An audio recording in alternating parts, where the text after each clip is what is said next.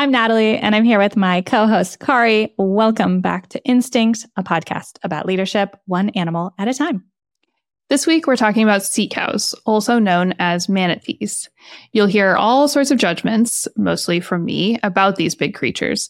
And then we will both admit how soft our hearts are for these adorable herbivores. You might be thinking there is no way that we can associate leadership qualities with manatees. Challenge accepted. If you struggle with delegation or receiving help, well, these animals are for you. Let's do it. Enjoy the episode.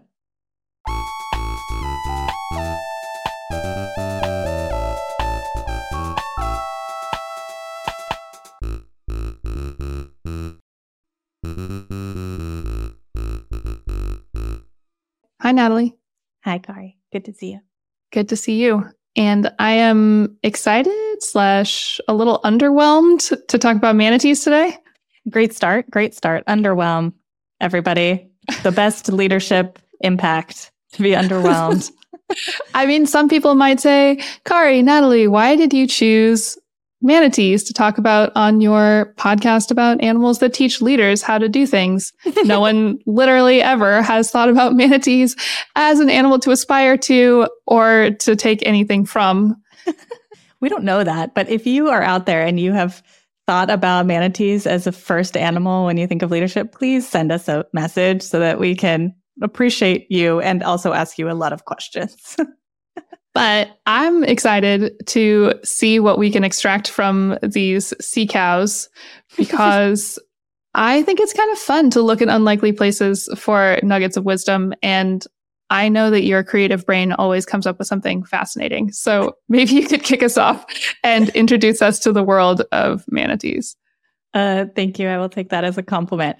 Okay, so manatees, also known as the sea cow, which is just such a good name. I feel like I wore a sea cow color vibes today, are sea cows. They're these huge animals. They weigh like 800 or 1,000 pounds. They're like, I don't know, 12 to 15 feet long or something like that.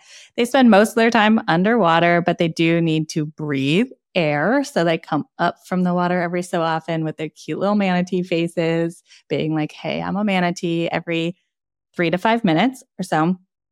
And they mostly just eat plants. They're herbivores. They're like very non-aggressive, non-predatorial, big, hefty sea cows. So that's a starting point.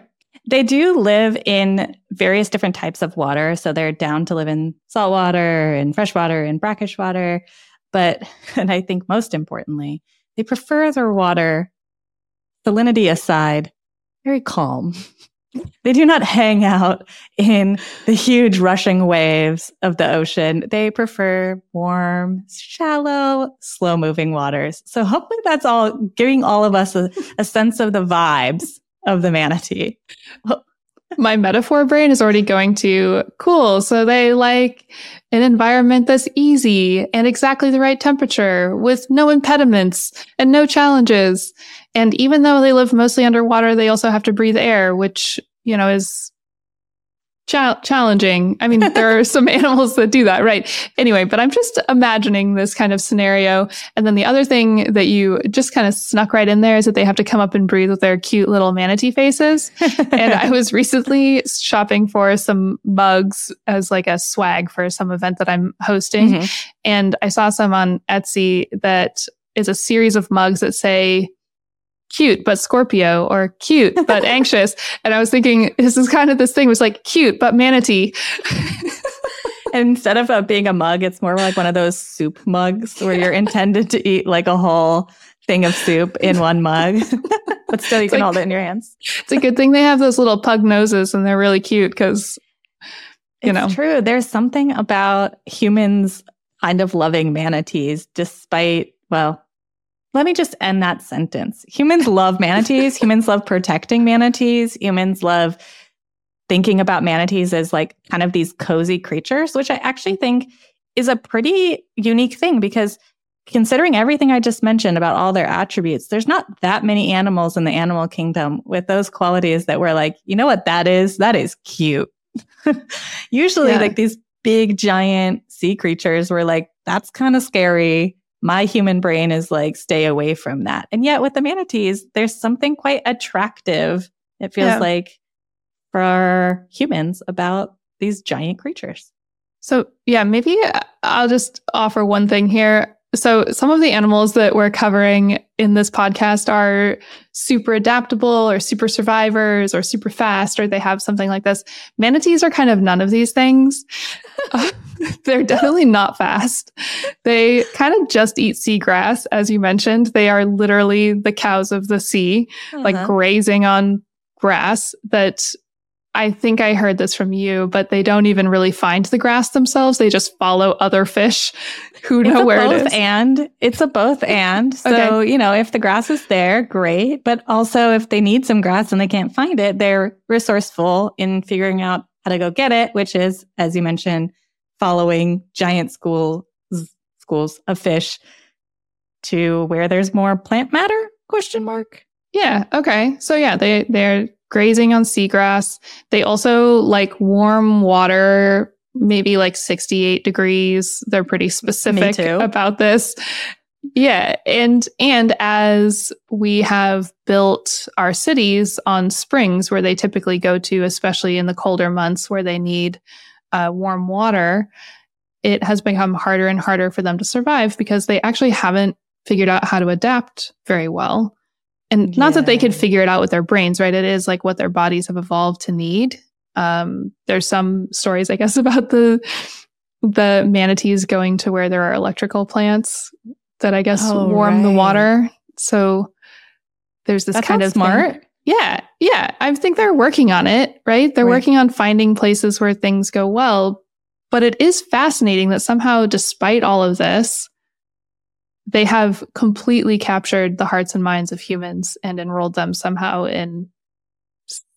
I mean, when I was a kid, it was like save the manatees, right? And there's like manatee posters and manatee buttons, and like people love manatees. Yeah. I wonder how much of it is like a kind of a guilt public service announcement kind of a thing where we recognize that like humans, like for most animals, are a major cause of environmental destruction, which changes their ecosystem. And then they're like, we to feel better about our own consciousness are like, save them because we destroyed them.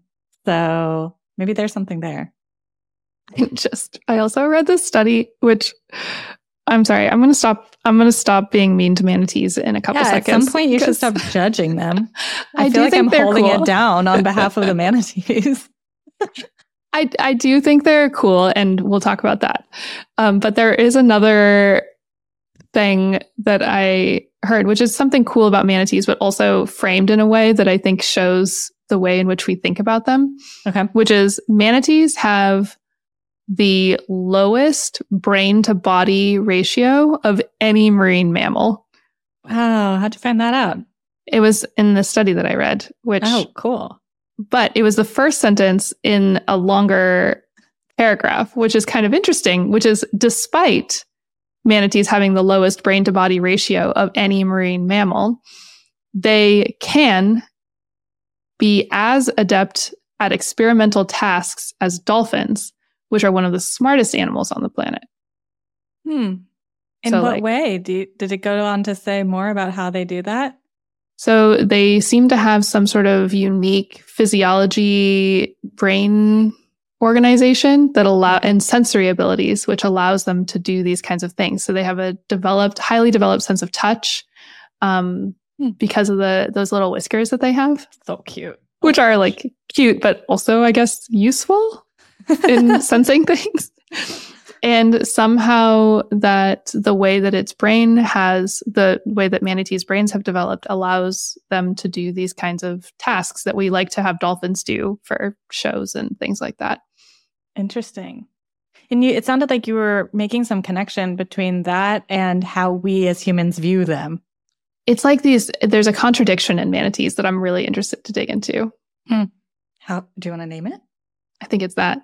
They can do stuff that's really cool, but it's almost everything is understated. So even though they have small brains, we don't think about them as smart animals. They can do really smart things. Even though they're like kind of lazy, it seems. I'm making some judgments here. But they have figured out how to utilize schools of fish to easily find grass. Even though they're not that adaptable to different environments, they've found a way to glom onto kind of the bad behavior of humans to find something that's akin to a hot spring. Yep.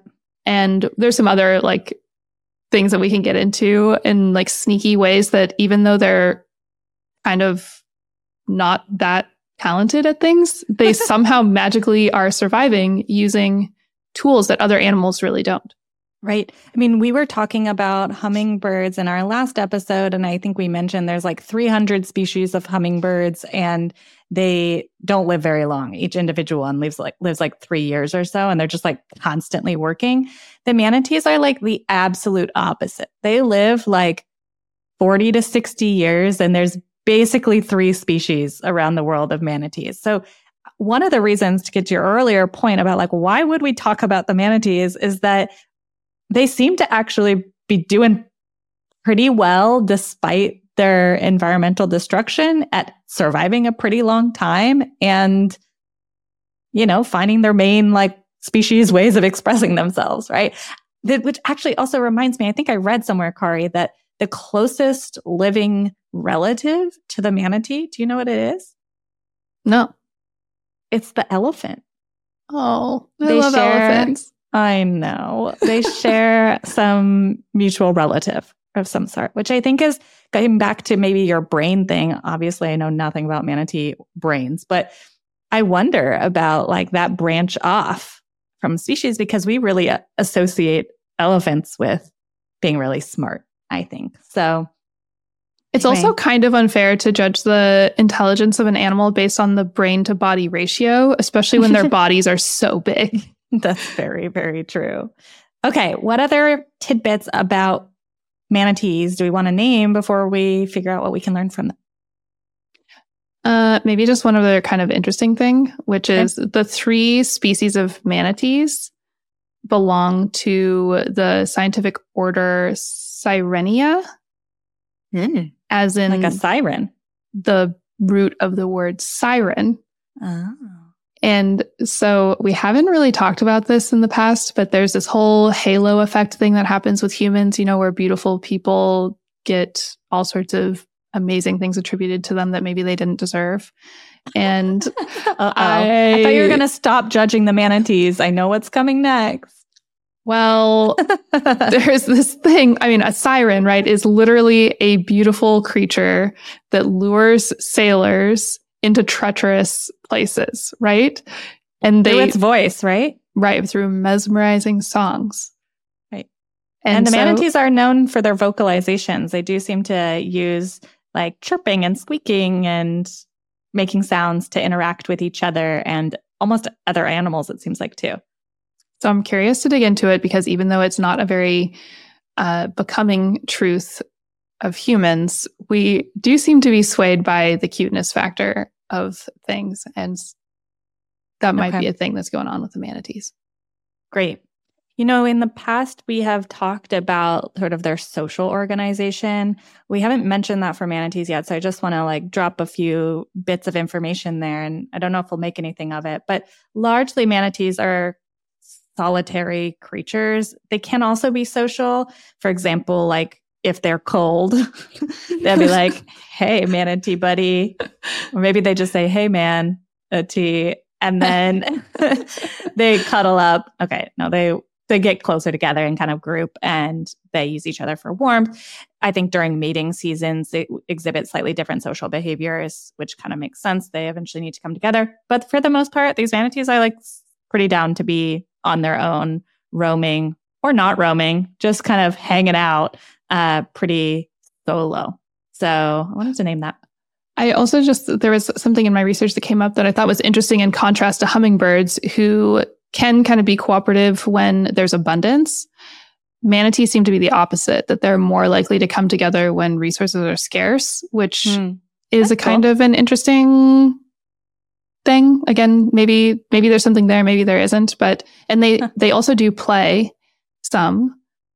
They're playful, maybe another reason that humans like them so much. But they have to be incredibly safe to What do you do mean? it. Like they have to feel very safe. Right. I don't know if scientists are testing the feeling of safety, but I guess the observation is like if the water is calm and the food is plentiful, right, then there's play that happens, which I super relate to. Yeah, that play is not a way you get calm. Play is something accessible when you're regulated and feeling in at contrast to the wolves, right, that use play as kind of a regulating technique, especially when tension is high. Manatees seem to be kind of on a different wavelength. Great. I have to ask, Kari, because before we started recording, you've mentioned this story to me about the manatees that might be a good transition into what we can learn about them. And it has to do with manatees breathing and not breathing effectively. Will you tell us about this ridiculous story and what leaders can learn from manatees from it? Yeah, I will tell you the story. Because it is maybe one of my favorite things to now tell people at a party. It's definitely elevated my dinner party game. Okay, so a couple of different things.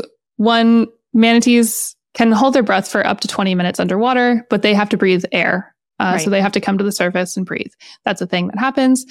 They have hemidiaphragms. So whereas when humans are diving, for example, in a breath, we can replace about 10% of the air in our lungs. Manatees can replace 90% of the air in their lungs. So they're quite adapted for breathing in this like underwater land kind of thing. So, but there's this thing that is kind of interesting, the story that I told you, which is sometimes manatees get hurt. And because the humans love them so much. They lift these giant sea cows out of the water and put them in dry swimming pools, basically, so that they can be like doctors to them, right? Like fix whatever's wrong. Rehabilitation. Yeah. Do some manatee surgery or, rehab. Right. And it's hard to do that underwater, so they do it on land. Okay. But even though manatees can totally breathe air, right? They are air-breathing manatees. This is very important. They will not breathe on land. Where there is no water. They will actually suffocate when they're in the air only, unless, and somehow these beautiful siren creatures have figured out how to enroll humans every few minutes to pour a bucket of water on them to trigger them to breathe. I love this so much. So there's a manatee in the pool. It's an empty pool. Like it's basically a giant bucket that a 1,000-pound creature is in. The humans are trying to save them or help them in some way. And meanwhile, there's someone on the side, I'm imagining, of the manatee whose entire job is like pouring water on the manatee's face so that it remembers, in fact, it is alive and it should breathe. Yep. If that's not inspiring leadership, I don't know what is. It's like, I'm actually no longer going to even breathe on my own. I need someone to facilitate that for me. I mean, these manatees, I think this is maybe the joke I was making earlier, and I'm not actually sure if it's a joke or not. But, I think about leaders are pretty good delegators if they ask someone to, I don't know, like clean the office or carry out a task that they've set strategy for, blah, blah, blah, right? We think about these sorts of delegation, but never have I ever in my life met a leader that was so talented that they could delegate their breathing to someone on their team. It's like, if we can aspire to be as good at delegating as manatees, the sky is the limit. They do seem to have a special talent of forming alliances with other species that I'm not sure are mutually beneficial, right? I think that they're just forming alliances that are singularly beneficial, but everyone seems fine with it. Like, it's cool. We were talking about the hummingbirds and the orchid, like the orchid and the hummingbird kind of co-evolve. I don't think that's what's going on with the manatee alliances. It feels more like a manatee is a nonprofit that somehow has convinced a bunch of animals to give it money without any form of impact statement afterwards.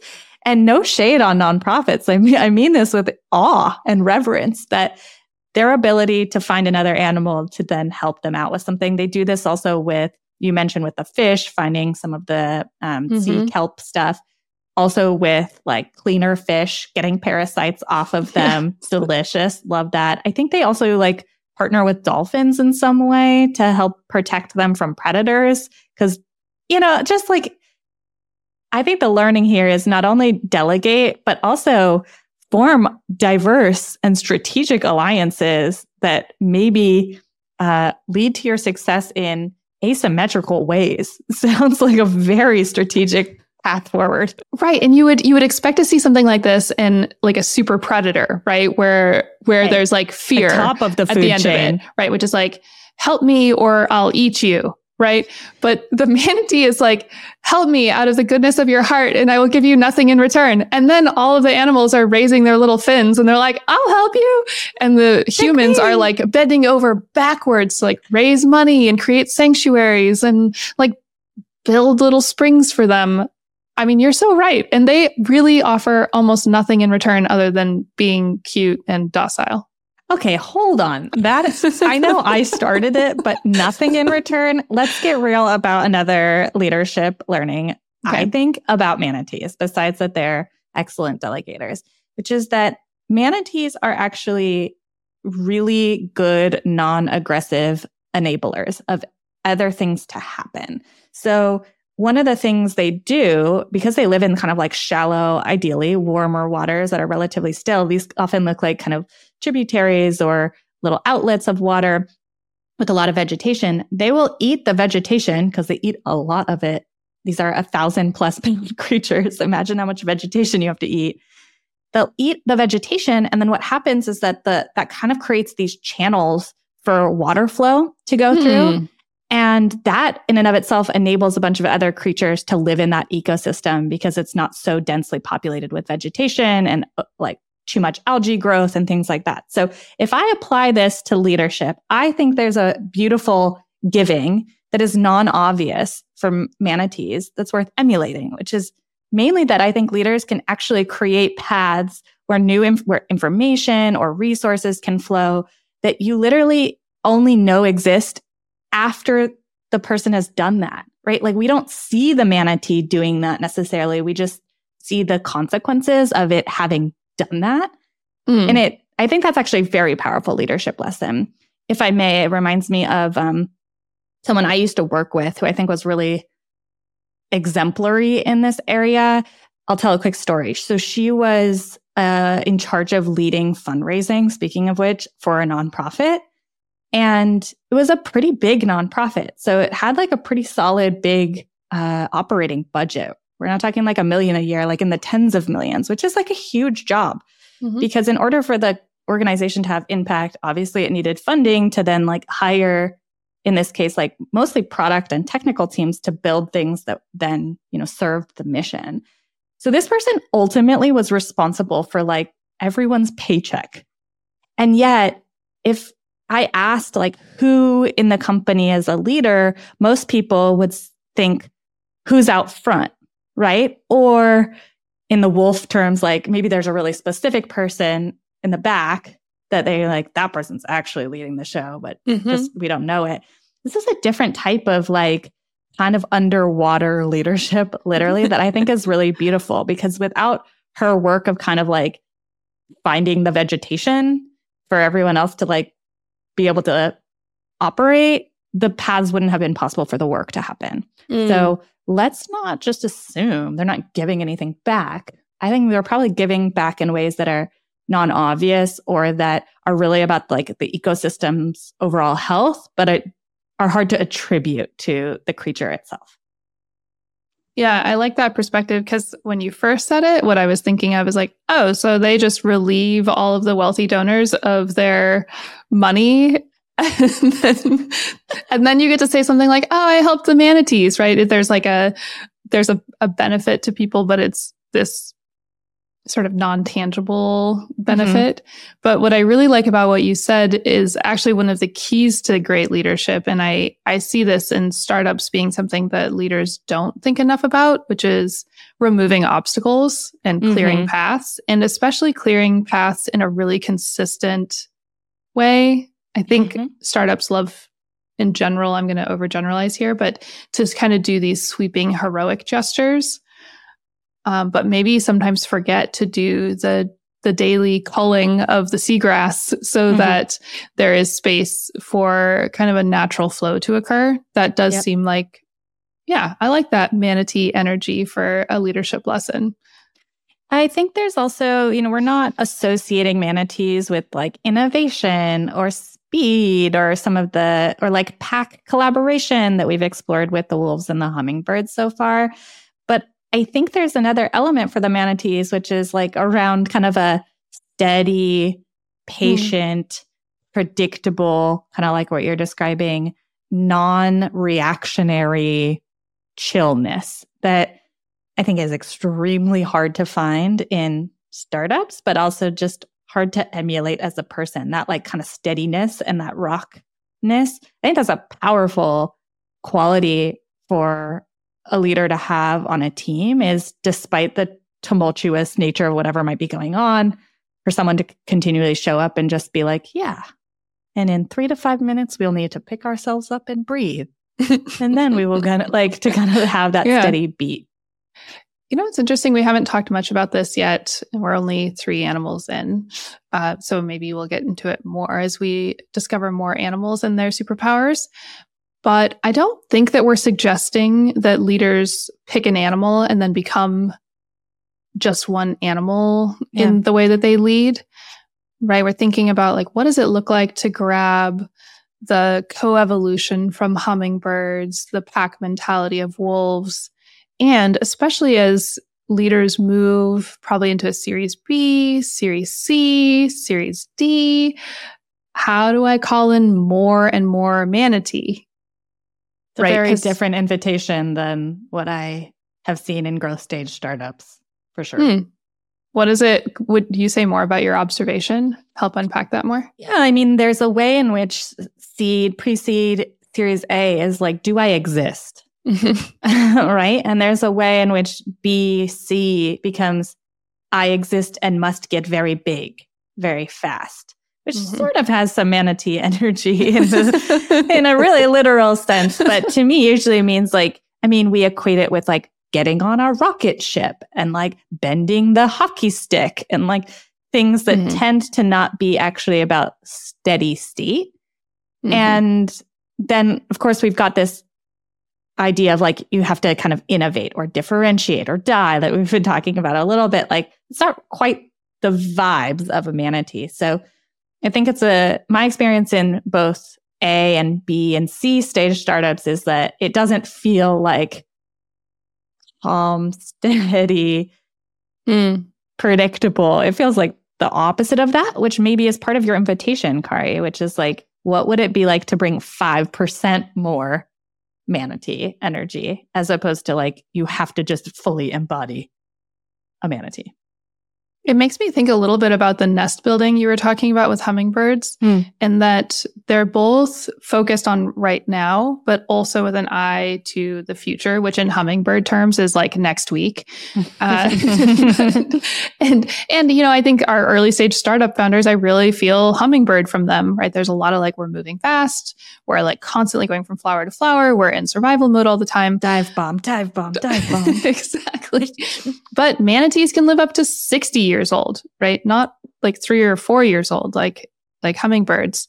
And so even if you are in the survival stress in the early stages of a company saying like, will we be around at the end of this year or the end of this quarter?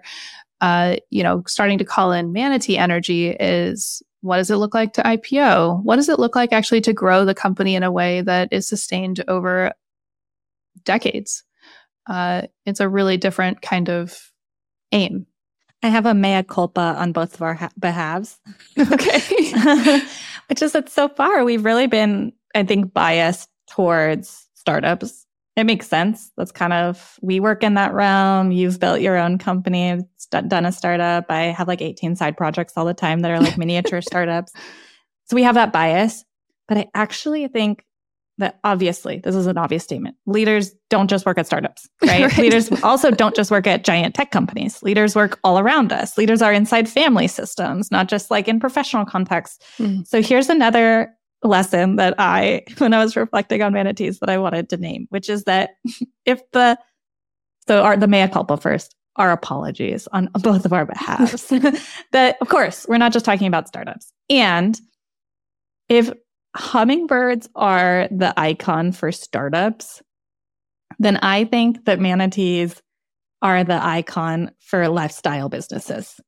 Oh. Because I think lifestyle businesses get kind of a bad rap, especially in like kind of hustle culture, fast paced, grow, super capitalistic, like kind of environments. And there's like nothing wrong with leading a really good, solid lifestyle business. Manatees can live, like you're saying, for 60 years. A really good lifestyle business can outlast every crazy startup spike and fall and combustion like over and over again. So to me, the manatees also represent the decision or the intentionality to say, what are my values in my own leadership? Do I want to be in a VC-backed startup life? Do I want to be in a lifestyle business? Do I want to work in a ginormous company that has some, it's unlikely to die out next year, but also might have a lot more structure, a lot more mentorship, a lot more bureaucracy? Like, what do you want? And all of those places have amazing opportunities to exercise and grow and learn who you are as a leader. Shout out to the manatees for being the lifestyle business of the animal kingdom. When you just said that, I had this sort of warm feeling inside where I was like, I actually do feel a little kindred with the manatee. Wow. Having been a person who has turned down investment in my company for that reason and saying, like, I actually want to build slow. Yeah. I actually want to build the way that I want to. I want to hang out in 68-degree water. Yeah. And in a way that if times get tough, right, in a lifestyle business, we can go down to zero and survive, right? We can just pay our people and cover expenses and still survive. And in a startup, if you're not 3x, 10x constantly, even if the business is really great, you die. It's closer to the hummingbird world, right? Where it's like, you really only have an hour before you're dead. Totally. So even though it's like more glamorous and your feathers are really iridescent and pretty, and maybe it's like not as flashy to be a manatee, like there's something to be said for kind of slow and steady. For sure. It certainly does not feel like a hockey stick or look like one either. It looks more like a hockey blob. Puck that's not moving. A really big, squishy puck. Hockey puck. What is hockey puck growth? It's just like, whoa. It's maybe just kind of going back and forth, but not really moving anywhere at the same time. Yeah. Exactly. What else can leaders learn from the manatees? Kari, got anything else? Honestly, I already have my mind so blown from all of the things that I feel like we're learning from manatees. I had that thought around manatees being delegators, which I think is, especially for me, something that's really important, which is also, and I think personally, one of my struggles with this is like, am I worth other people supporting, right? My personal worth gets stuck in the way. And sometimes I just think about the manatees, which are like, yeah, dolphins, protect me. Like, I'm worth it. Like, yeah, humans, I'll take your sanctuary. Like, thanks, fish. I'm going to eat the seagrass on your tails. Right. And like that kind of like steady, quiet confidence is something that I have trouble accessing. And so I think there's like in my moment, it's like calling in manatee energy there feels like a pretty important lesson. Yeah, I'm inspired by what you just said because I definitely appear to the external eye as more hummingbird than manatee. And I think you're reminding me that there's a way in which manatees not only know how to delegate, but they know how to receive. Yeah, beautiful. That I think is powerful and can bring up those questions of, am I worthy of receipt of someone pouring water all over my head so that I can breathe? But in human terms, I think what that looks like is like seeing leaders as just as human and worthy of taking care of themselves, being taken care of by other people, recognizing when they're literally underwater and cannot breathe, recognizing when they're above water and think they cannot breathe, but someone needs to splash water in their face and say, you're okay, like pick your head up, right? Yeah. And there's a way in which many leaders that I work with kind of don't give themselves the human compassion to see themselves as deserving of that. So they never make the ask, but even if someone does it for them, they can't necessarily receive it with fullness or grace or a sense of like, yeah, I deserve this. I'm worthy of chilling in the 68-degree water. Yeah, I really love that as an emblem of self-care and care from others, right? It's not just a solitary endeavor. Yeah. There's another thing that I'm picking up on through our conversation about manatees is that even though I said they're not great at adapting, which is kind of true, but they also have maybe more than almost any other animal, maybe other than the panda bear, which I think also has captured the imaginations of humans in a really cute way. But they have figured out how to play on human emotions and almost like this, like they have a good brand somehow, right? They have a really, really, really good brand. And they use very little social media as far as I know. Yeah, they just delegate that to other people who take a lot of pictures of them. That's really true. There's this kind of amazing thing, which is like, instead of saying like, they all destroyed our environment, like, what are we going to do? They said, well, we'll go where there are electrical plants, right? You took away our springs. Here we are near your electrical plants. Or like, yes, we do need your sanctuary. And they're almost like playing a very modern game to survive. You know, I think actually more similar to something like squirrels and deer, which we think of, or raccoons, which we think of as very adaptable, right? And able to live kind of cohabitate with humans. But manatees we also have like a bad impression of them, or many of us are like, oh, they're such annoying pests. They eat our gardens. Right. So how did the manatees somehow do the same thing as squirrels and raccoons, but people still love them? It's incredible. Someone must have done their PhD on how the manatee's reputation precedes it. Yes. But it is kind of incredible. And what do you think it says about humans that we have these labels also that we put on these animals, even for the exact same behavior? I don't think it says anything good. Well, it did trigger, I think I was listening to a Freakonomics podcast years and years and years ago. And the point of the story at that moment was around what humans are attracted to. And they were using car sales as an example of why humans like things that look like babies. Right. They have those big eyes as the lights at the front of the car. Yeah, exactly. So I bought a Fiat, which is probably like the cutest of all of the cars. It's like the manatee of cars. Sort of, except it's like the tiniest one. It's small. It is small, but very cute. Maybe it's like a bush baby or something. Aww. But when I listened to that podcast, I was like, oh my God, humans are hardwired to take care of babies. And big eyes and things that feel squishy. So if there's like a squishy, big-eyed thing, we cannot help ourselves. It's like in our DNA to care for it and like make sure it survives.